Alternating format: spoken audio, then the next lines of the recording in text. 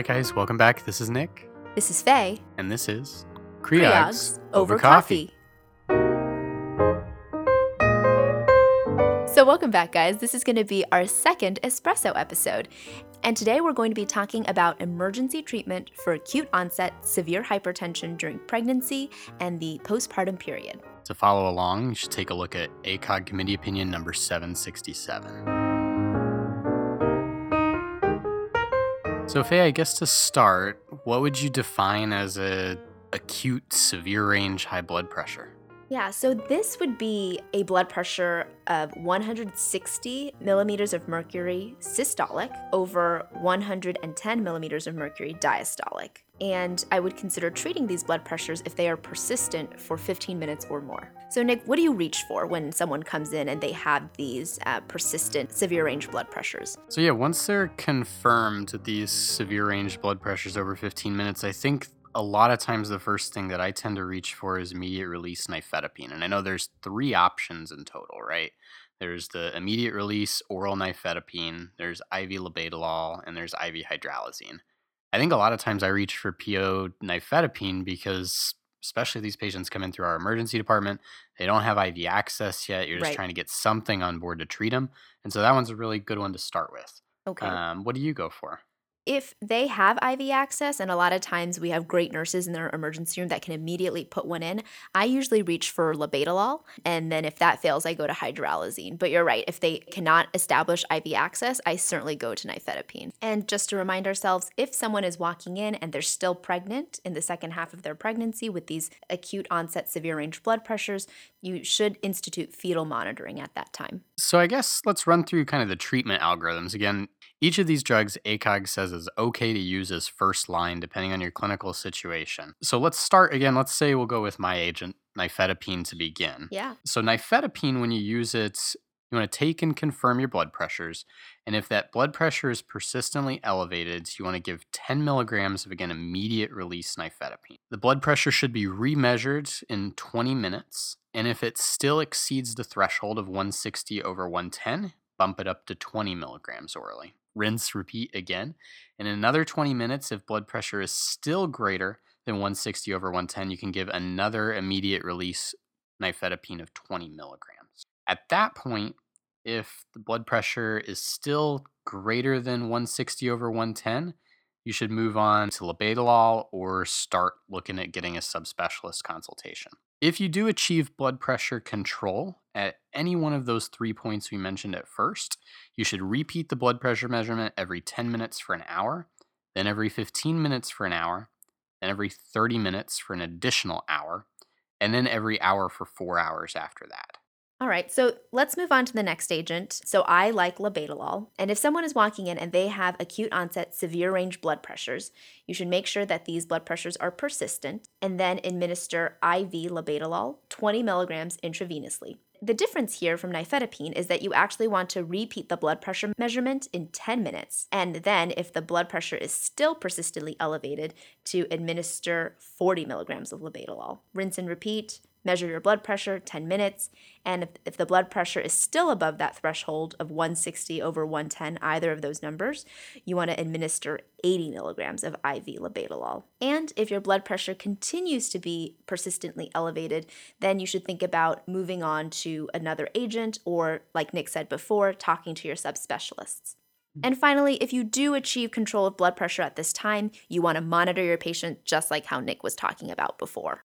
So lastly, some people out there really like hydralazine. Let's just run through the algorithm with hydralazine because it is a little bit different.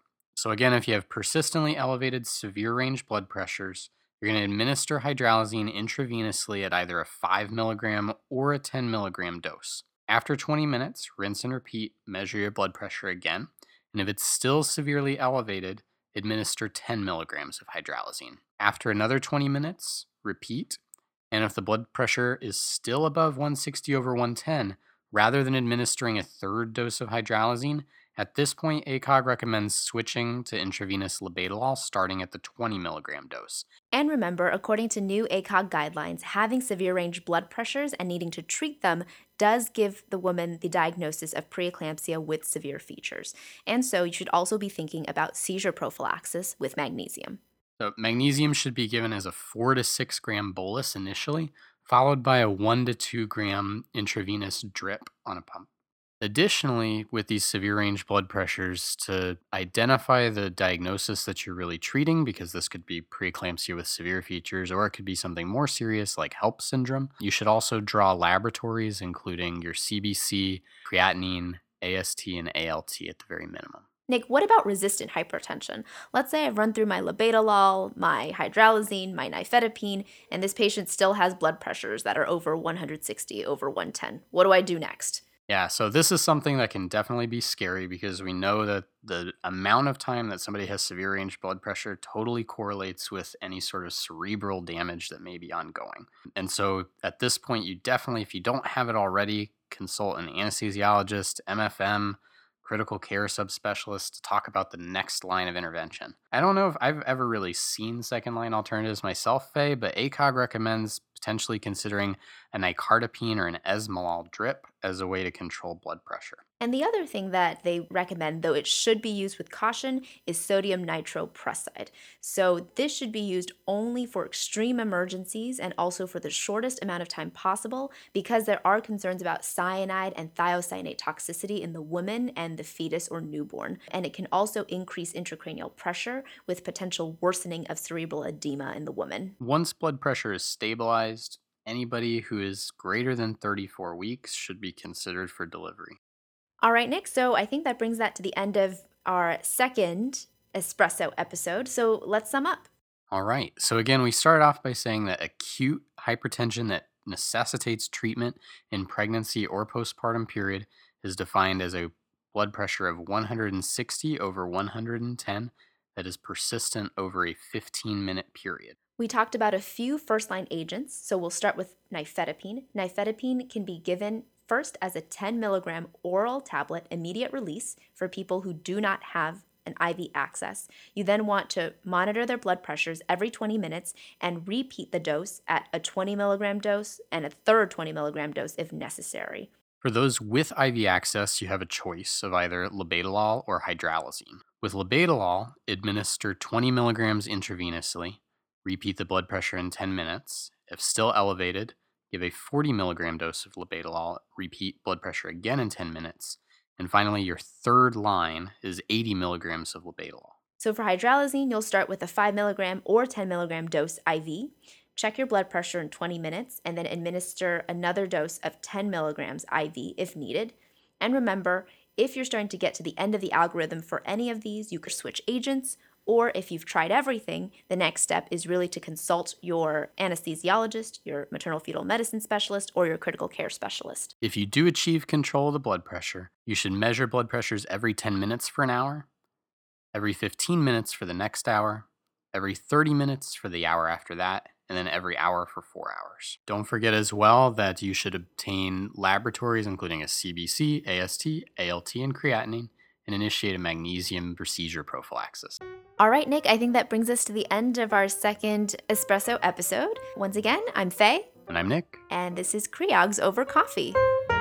So guys, if you like this short, sweet espresso episode, please give us a 5-star rating on iTunes, Spotify, Google Play, or whatever your podcatcher is. You can find us on social media on Twitter at CreogsOverCoff1, on Facebook at CreogsOverCoffee, and our website at www.creogsovercoffee.com. If you have ideas for future episodes or want to hear about anything in particular or have a correction to today's or any other episode, email us, creogsovercoffee@gmail.com.